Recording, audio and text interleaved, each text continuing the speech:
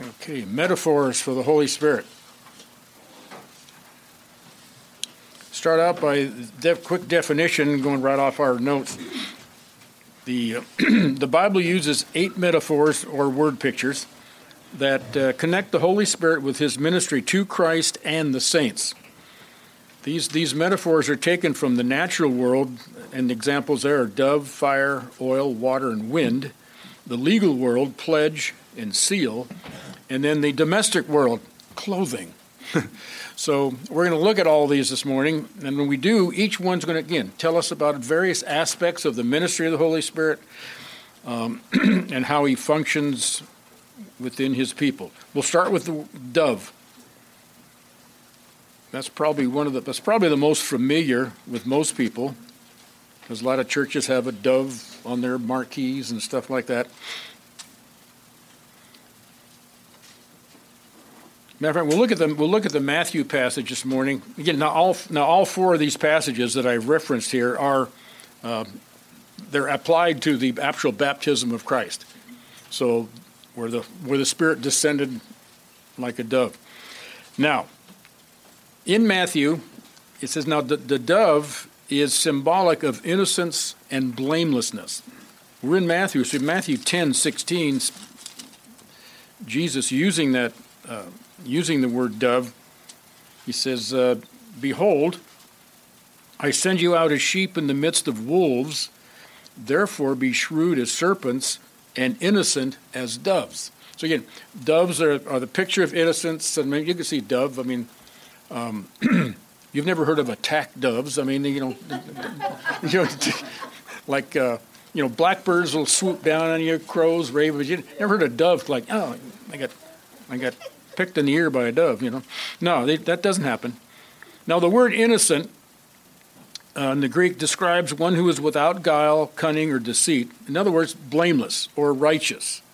And that same Greek word for dove here is found in Philippians 2:15. I'd like to look at that passage. And Philippians 2:15 says, well, I'll back up 14 just to establish a bit better context. Do all things without grumbling or disputing, that you may prove yourselves to be blameless and innocent, there's that word, children of God, above reproach in the midst of a crooked and perverse generation, among whom you appear as lights in the world. So again, that word means innocent. It means without. It's kind of like above reproach. The whole concept of that innocence is like, hey, if they look at you, if the world looks at us, they can say, hey, we don't see anything really wrong with that person. Okay, now.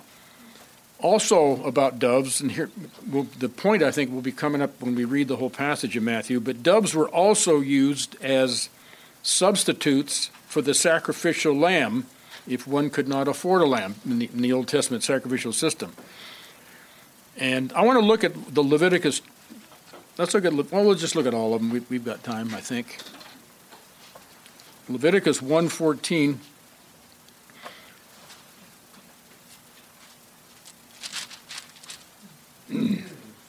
1:14, but if his offering to the Lord is a burnt offering of birds, then he shall bring his offering from the turtle doves or young pigeons.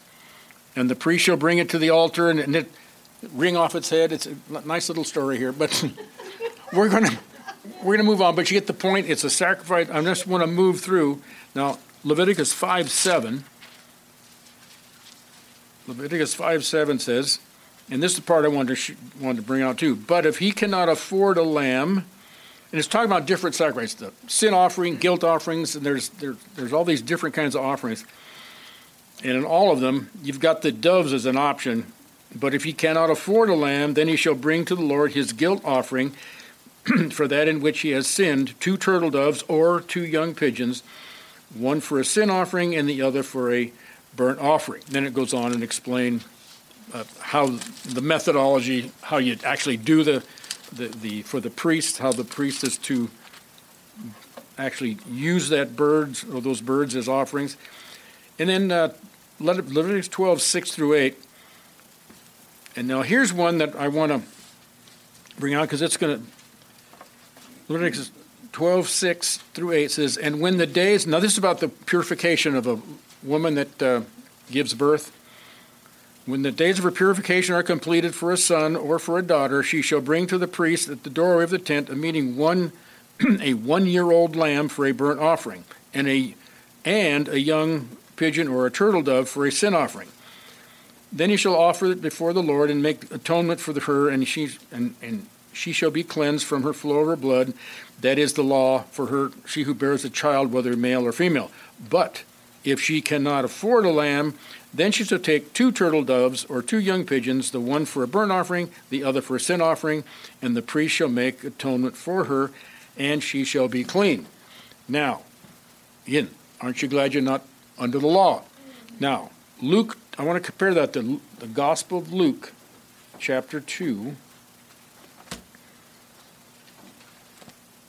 verse 22.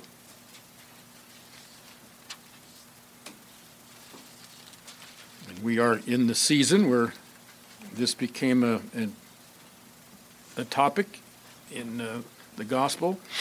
Now, we're at the part here where this is 8 days after Christ is born. They were under the law. They follow the law. Jesus then is taken and presented in the temple. And here's part of that. And we'll begin chapter 2, verse 22. And when the days for the purification, according to the law, that's what we just read in Leviticus 12, of Moses were completed, they brought him up to Jerusalem to present him to the Lord. As it is written in the law of the Lord, every firstborn male that opens the womb shall be called holy to the Lord, and to offer a sacrifice according to what was said in the law of the Lord, a pair of turtle doves or 2 young pigeons.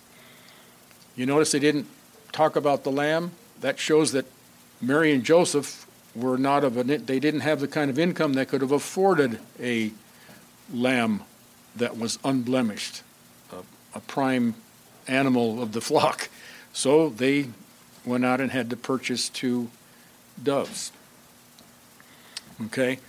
And what's the point? Back to Matthew 3.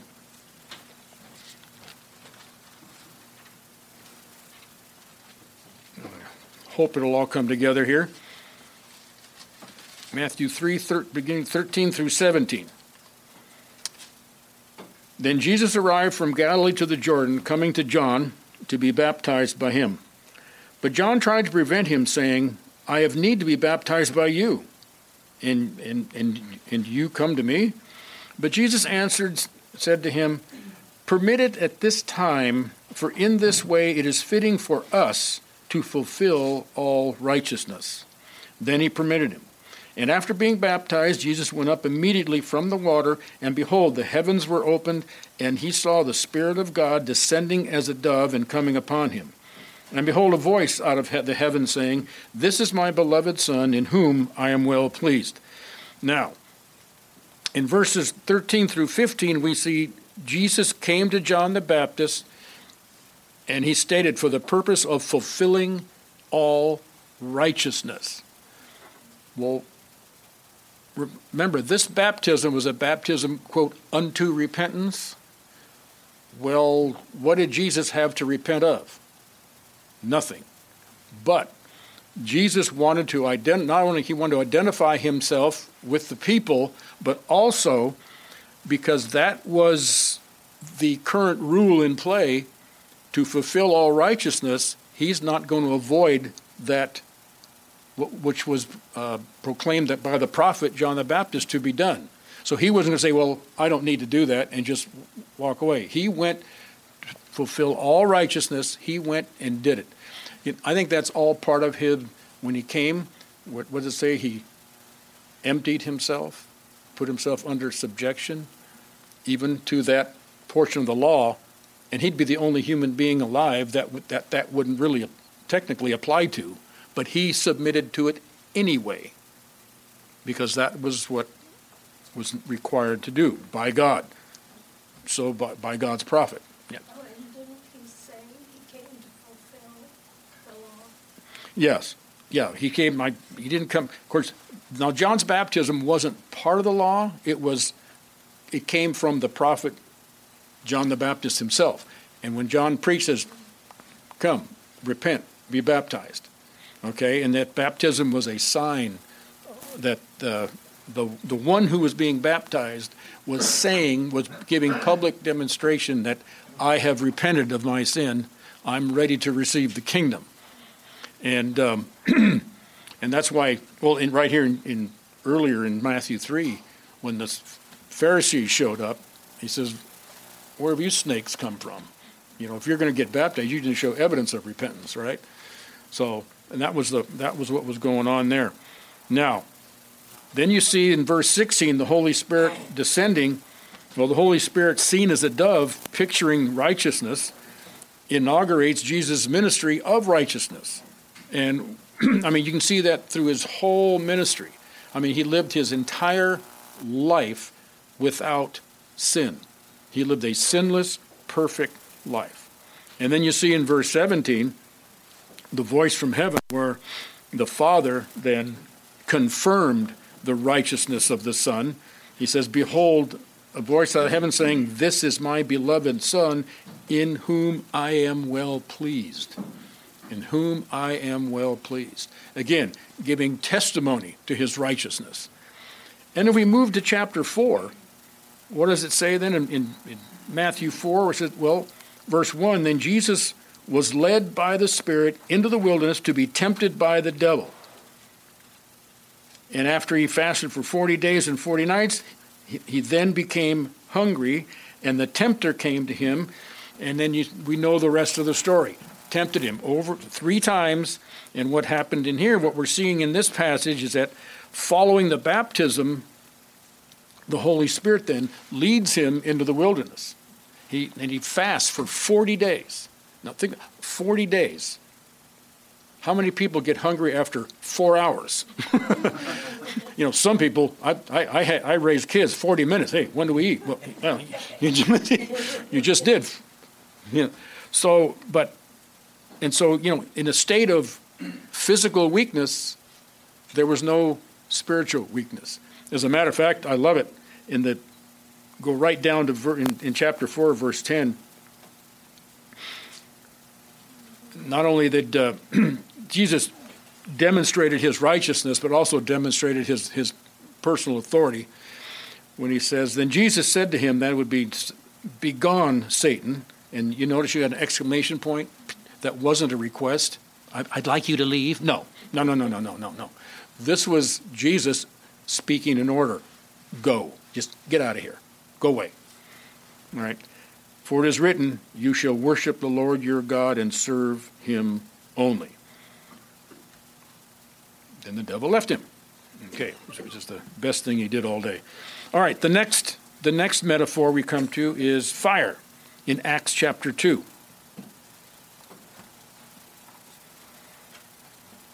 Acts chapter 2, verse 3.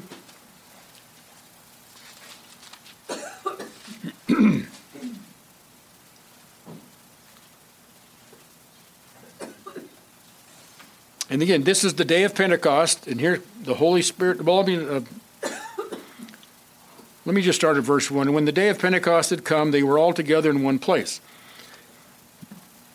And suddenly there came from heaven a noise like a violent rushing wind, and it filled the whole house where they were sitting. And there appeared to them tongues as of fire, distributing themselves, and they rested on each of them. And then verse 4 goes on to say, and they were all filled with the Holy Spirit and began to speak with other tongues, or literally languages, as the Spirit was giving them utterance. Okay, now here we have the initial coming of the Holy Spirit. Now, matter of fact, we can take fire, and the next one on our list is wind. We kind of take them together. Starting with the fire, though. Now, fire is often used. You see that in Scripture where the presence of God is pictured by fire. Wouldn't that stand to reason that when God, the Holy Spirit, comes, fire would be a legitimate metaphor or a word picture, a picture of it? Look at Exodus chapter 2. This is not something new. This is a passage we all know about. Matter of fact, we saw that when we looked at the theophanies. Exodus 3:2 the theophany of the burning bush. And the angel of the Lord appeared to him in a blazing fire. This is Exodus 3:2. In the midst of a bush, and he looked, and behold, the bush was burning with fire, yet the bush was not consumed. So Moses said, I must turn aside and see this marvelous sight, why the bush is not burnt up. When the Lord saw that he turned aside to look, God called to him from the midst of the bush and said, Moses, Moses. And he says, here I am. Then he said, do not come near here. Remove your sandals from your feet, for the place on which you are standing is holy ground. Okay, so and he said also, I am the God of your father, the God of Abraham, the God of Isaac, the God of Jacob. Then Moses hid his face, for he was afraid to look at God. And then we move forward to chapter 13 of Exodus, 13:21.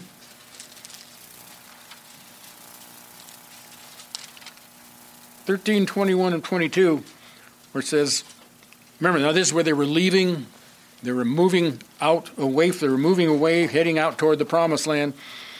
And the Lord God there, and the Lord was going before them in a pillar of cloud by day to lead them on the way, and in a pillar of fire by night to give them light. And they might travel by day and by night. And he did not take away the pillar or the cloud by day, nor the pillar of fire by night from before his people. So again, you see the Lord appears to the people, and fire appeared with him. And so, as a matter of fact, that we know those are theophanies again, where he appeared as fire in that burning bush that wasn't consumed. And again, that was God. Now, and again, Acts 2:3, back in Acts, fire here, again, a fitting symbol of God the Holy Spirit. Also, we move down, and we already read it in Acts 2:1-3. It was also, wind is also a picture of the Holy Spirit, where it says in Acts 2 there, where it says the sound like a violent rushing wind accompanying the Holy Spirit's coming. And that wind was so loud, people outside that room heard it. You read through Acts 2, they heard it, and that gathered a crowd there. And then they came out of the door. And I'll tell you, when they came out of that door, they turned the world upside down, and the world's never looked back. Okay, it was an amazing result. But again, they came out with the real power of the Holy Spirit. And when we get into like being filled with and all that later in our study, we're going to see that the key follow-up, or the key product of being filled with the Holy Spirit, is speaking the truth of God. Speaking the truth of God. So I guarantee you, it's like to some circles, the ministry of the Holy Spirit, it's like the ministry is like a ventriloquist or a puppeteer. No. He's not. He's the leader of us into all truth. See, when the Spirit comes, when the Helper comes, Jesus says, he will lead you into all truth. Now, the wind, again, look at John 3. We've seen this passage before, but it's a very important passage for a number of reasons. There's so much in that conversation Jesus had with Nicodemus that is often overlooked. In John 3:6-8, we're going to see here that wind pictures the Holy Spirit as the agent of regeneration. The agent of regeneration in salvation. John 3:6. Jesus speaking to Nicodemus says, because Nicodemus says, I don't get it. How can one be born again? I don't get it. John 3:6 says, Jesus speaking, that which is born of the flesh is flesh, and that which is born of the Spirit is spirit. And do not marvel that I said to you, you must be born again. The wind blows where it wishes, and you hear the sound of it, but you do not know where it comes from and where it is going. So is everyone who is born of the Spirit. And here we have wind as a picture or a metaphor of the Holy Spirit, and we also know that the Spirit The word spirit, pneuma, can be translated breath, wind. See, you see the connection? Makes a perfect connection. And then next one, water. And that we saw in John 3, but we're going to look at John 7 this time for that one. John 7, water.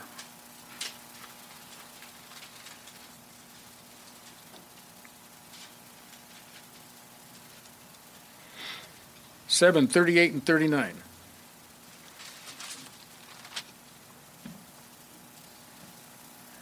Again, let me go to 37. I'll back up to 37, pick up the context of this statement.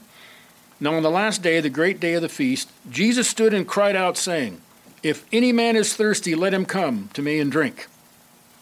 He who believes in me, as the scripture said, from his innermost being shall flow rivers of living water." Now, my goodness, what's that all about? Well, keep reading. But this he spoke of the Spirit, whom those who believed in him were to receive, for the Spirit was not yet given, because Jesus was not yet glorified. Okay? So that rivers of living water, that's going to be produced by the Holy Spirit when he comes. And it's another interesting point here. Back in John 3:5, I should have warned you to keep a finger there. But back in 3:5 it says, "Truly I say to you, unless one is born of water and the Spirit." Remember, here the wind was used as a metaphor for the Spirit as the agent of regeneration.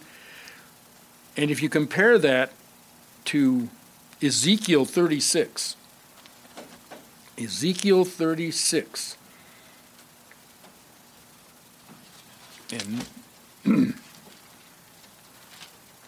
I believe Ezekiel, the fact that this passage, Ezekiel 36, let me just read it first and I'll make a statement. Ezekiel 36, verse 25. "Then I will sprinkle clean water on you, and you will be clean." This is, again, the Lord speaking. "I will cleanse you from all your filthiness and from all your idols. Moreover, I will give you a new heart and put a new spirit within you, and I will remove the heart of stone from your flesh and give you a heart of flesh. And I will put my spirit," capital S, "within you and cause you to walk in my statutes, and you will be careful to observe my ordinances." Now, right there, I believe that's why Jesus said to Nicodemus, after going through this whole conversation, Jesus says to Nicodemus, "What? You're the teacher of Israel? You don't know what I'm talking about? You don't know this?" He just couldn't get it. It was baffling. And that's why I'm confident it's referring right back to this and Jeremiah 31:31 about the new covenant, but especially this one, because this one mentions the water, the Spirit, and the wind. And when you figure the wind blows where it will in John 3, you put that all together, like you're one. And he goes, "You're the teacher, and you don't understand this." That means, in the context of that conversation, when zero New Testament was written, it's got to be something in the Old Testament. He's not going to quote rabbinic traditions that are man-made, so it's got to be something in the Old Testament that he's referring to Nicodemus about. It's got to be something out of God's word that you're a teacher and you don't know. See, and as we stand here this morning, Israel as a nation still doesn't know. Still doesn't know. But they will one day. When the day this Ezekiel passage and the Jeremiah 31 passage are fulfilled, that's when they'll know. That's when they'll know.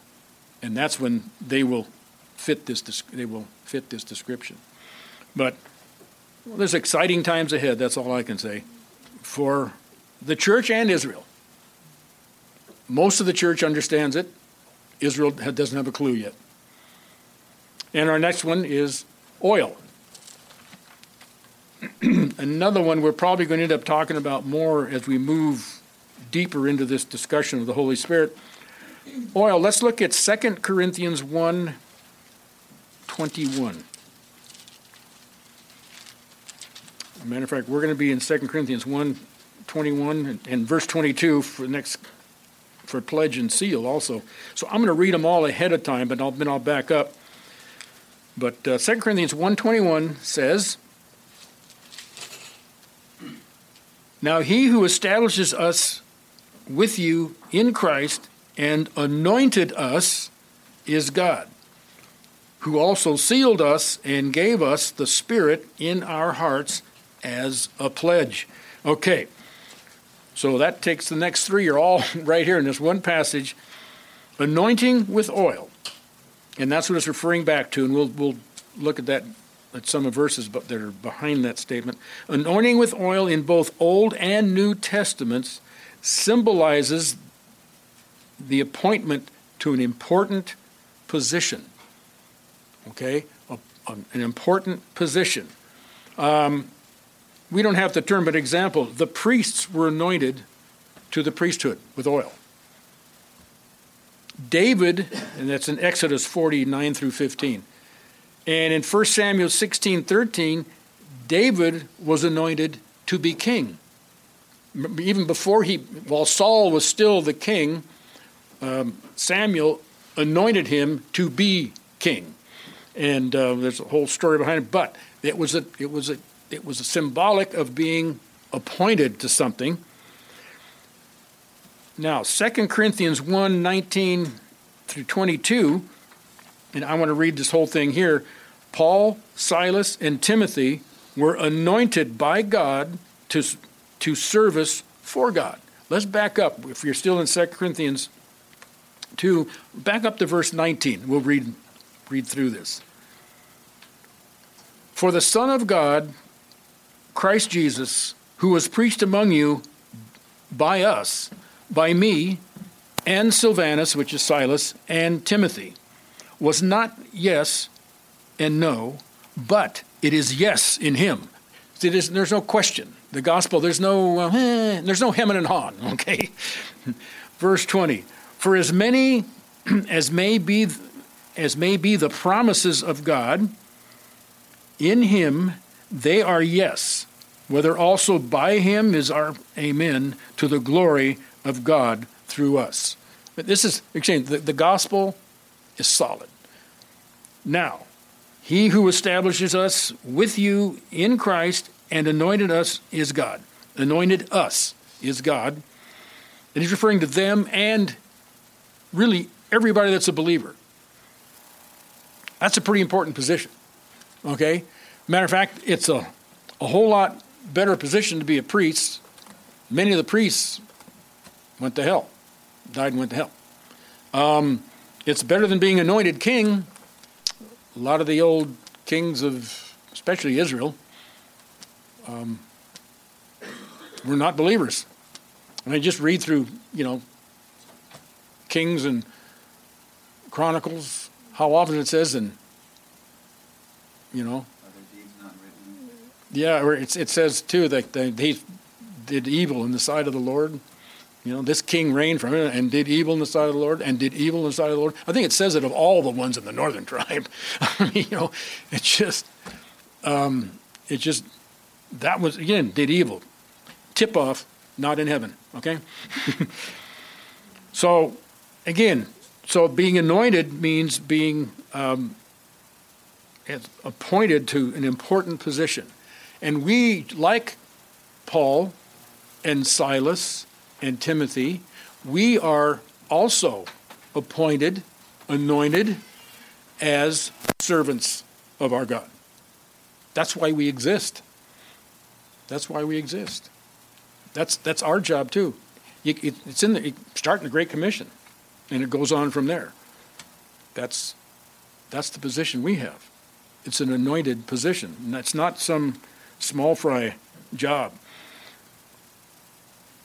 And look at 1 John 2. 1 John. This is one of those passages I think would be one to take all by itself. It would make an exceptional lesson for us all. It's one of those that might take more than 1 week, too. But anyway, all believers are anointed by God to be his disciples. 1 John 2, 18 to 17. Children. 1 John 2, 18. Children, it is the last hour, and just as you heard that Antichrist is coming, even now many Antichrists have arisen. From this we know that it is the last hour, a term meaning for the last days, in times. They went out from us, speaking of people that were supposedly believers. They went out from us, but they were not really of us, for if they had been of us, they would have remained with us. But they went out in order that it might be shown that they are not of us. Hey, when unbelievers fall away and leave, okay, that's the Lord's will. It's, quite frankly, if they're not of God's elect, it's better if they do go. That may sound harsh, but it's better if they do go. We got enough problems without false doctrine being introduced all over the place, and more divisions and splits come. Verse 20, but you, speaking of those that haven't left, but you believers. Now John is making a strict distinction between unbelievers and believers. Unbelievers are the ones that leave, not people that have a gripe, but unbelievers, okay? Let's make that clear. But you who actually believe, verse 20, but you have an anointing from the Holy One, and you all know. I have not written to you because you do not know the truth, but because you do know it, and because no lie is of the truth. Who is the liar? But the one who denies that Jesus is the Christ. This is the Antichrist, the one who denies the Father and the Son. Whoever denies the Son does not have the Father. The one who confesses the Son has the Father also. As for you, let that abide in you which you heard from the beginning. If what you heard from the beginning abides in you, you also will abide in the Son and in the Father. He's just saying it over and over and over again, just repetition. You know, in case you don't get it the first time, I think he's about down to the 7th time now. And he's just saying it over and over and over again. You know, if you're God's whatever, truth will abide in you. Truth will abide in you. You know, here's how you know have the truth. You believe in the Father, you believe in the Son, right? And then verse 25. And this is the promise which he himself made to us, eternal life. Isn't that great? It's kind of like a little pause there. And this is the promise which he himself made to us, eternal life. These things I have written to you concerning those who are trying to deceive you. Imagine that. And as for you, the anointing which you received from him, speaking of God, abides in you, and you have no need for anyone to teach you, but as his anointing teaches you about all things, and it is true, and it is not a lie. And just as it is taught you, you abide in him. Okay, again, and it just keeps going. He's encouraging him to abide, stay with him. It kind of reminds me of it's almost like a takeoff from the Jesus. Remember he talks about, I am the vine, you are the branches. Just abide, abide, abide, abide, abide. I mean, that truth. So again, we have an anointing, and our anointing is that we are chosen disciples of the King of Kings. That's kind of an important position, I would think. It's one that perhaps we don't always live up to, but that's where we're at. That's what we're anointed to be. You know, so I mean, that's a lot to live up to. It's a lot to live up to. Okay, look at the next one. We got pledge and seal. They were also, we can go back to 2 Corinthians chapter 1.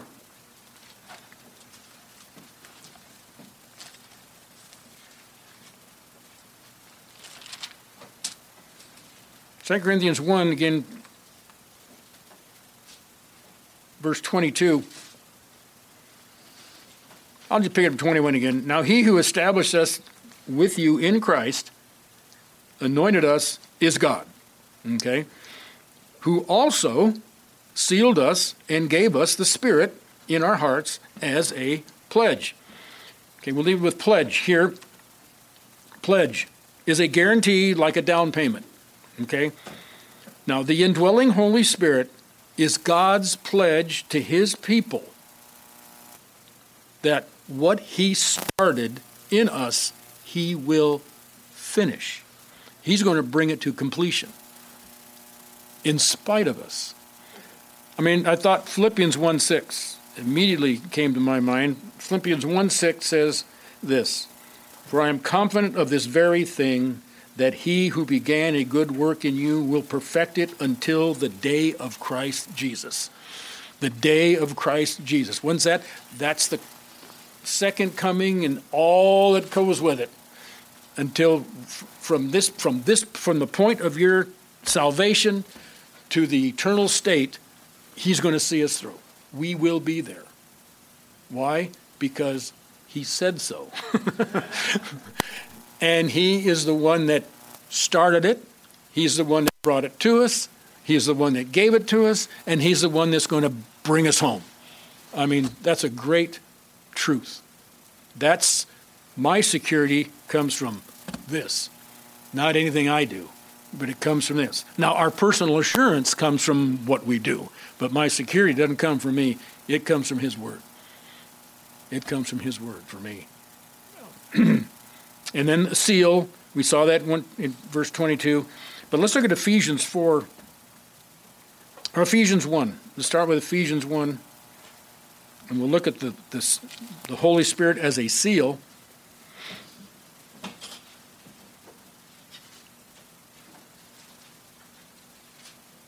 Ephesians 1:13. This is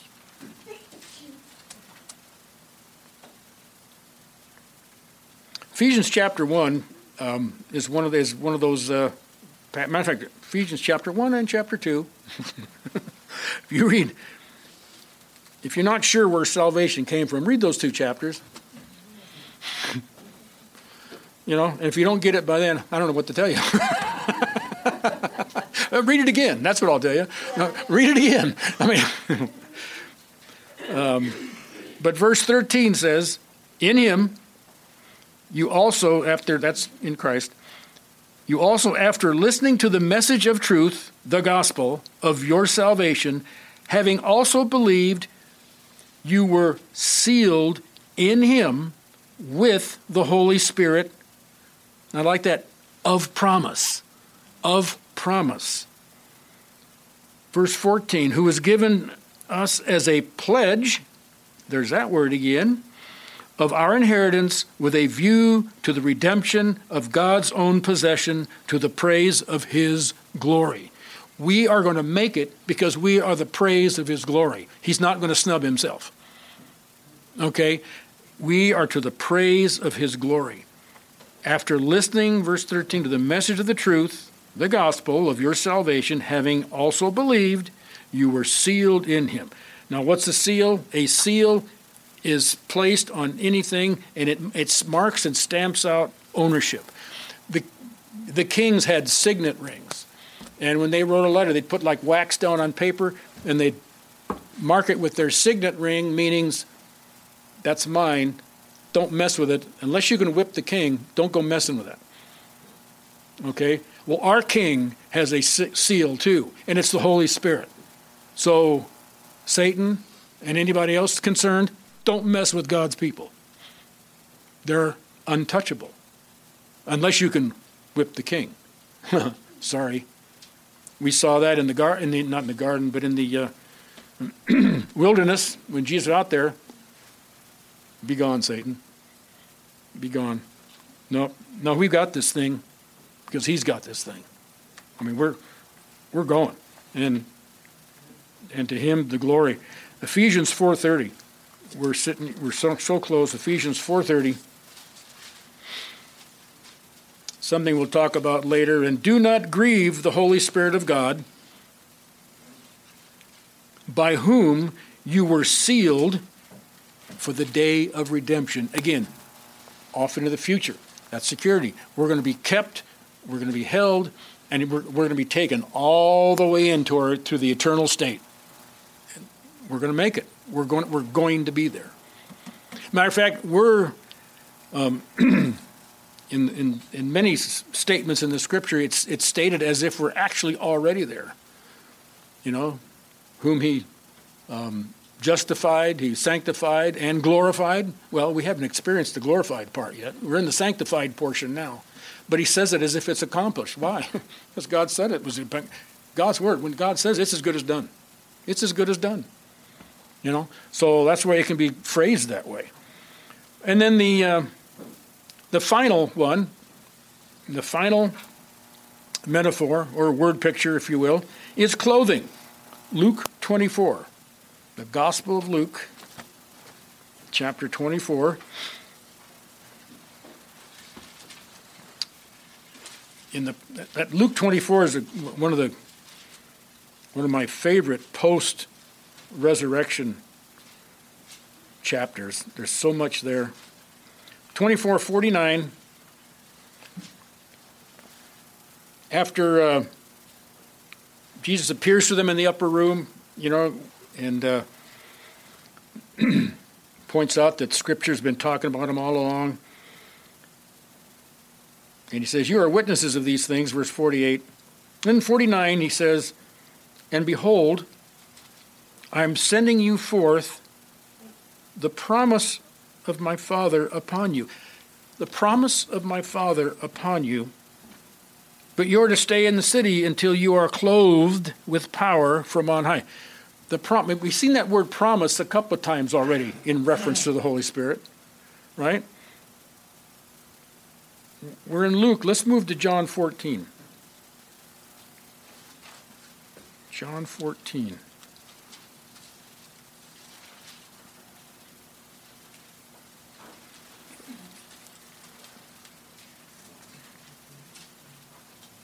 John 14, 16 and 17 says, remember in John 14, we're in what's often called the upper room discourse, the night of the Last Supper, all right?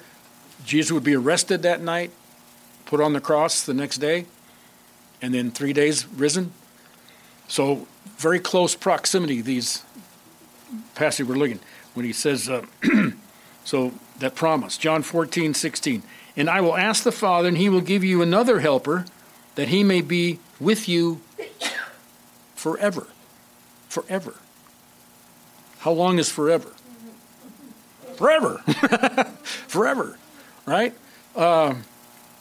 That is the Spirit of truth. There's that word again.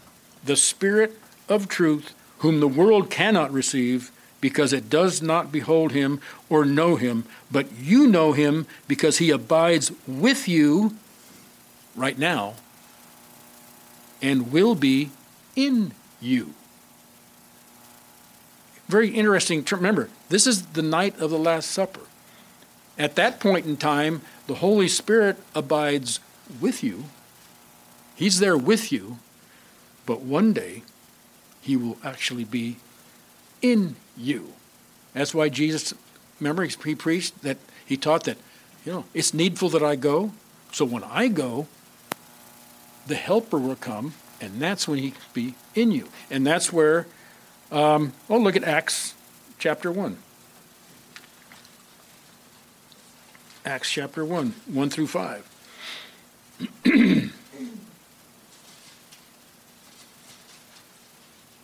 Acts 1, the first account I composed, Theophilus, about all that Jesus began to do and to teach, until the day when he was taken up, and after he had, by the Holy Spirit, given orders to the apostles whom he had chosen. To these he also presented himself alive after his suffering by many convincing proofs, appearing to them over a period of 40 days, and speaking of the things concerning the kingdom of God. And gathering them together, he commanded them not to leave Jerusalem, but to wait. Wait for what the Father had promised, which he said, you heard of me, for John baptized with water, but you shall be baptized with the Holy Spirit not many days from now. Again, there's the promise of the Spirit. coming. And that fulfilled, remember we just read, he is at the upper room, he is with you, but come Pentecost, he will be in you. And then we're in Acts 1. Look at Acts chapter 2. And this we'll just close with the story of the promise received, okay? And when the day of Pentecost had come, they were all together in one place, and suddenly there came from heaven a noise like a violent rushing wind, and it filled the whole house where they were sitting. And there appeared to them tongues as of fire, distributing to themselves, and they rested on each one of them. And they were all filled with the Holy Spirit and began to speak with other tongues as the Spirit was giving them utterance. Now there were Jews living in Jerusalem, devout men from every nation under heaven. And when this sound occurred, the multitude came together and were bewildered because they were each one hearing them speak in their own language. Or that's the Greek word, I believe, for dialect, their own dialect. And so there you have it. The Spirit came, the proof that it was actually a miraculous act of God.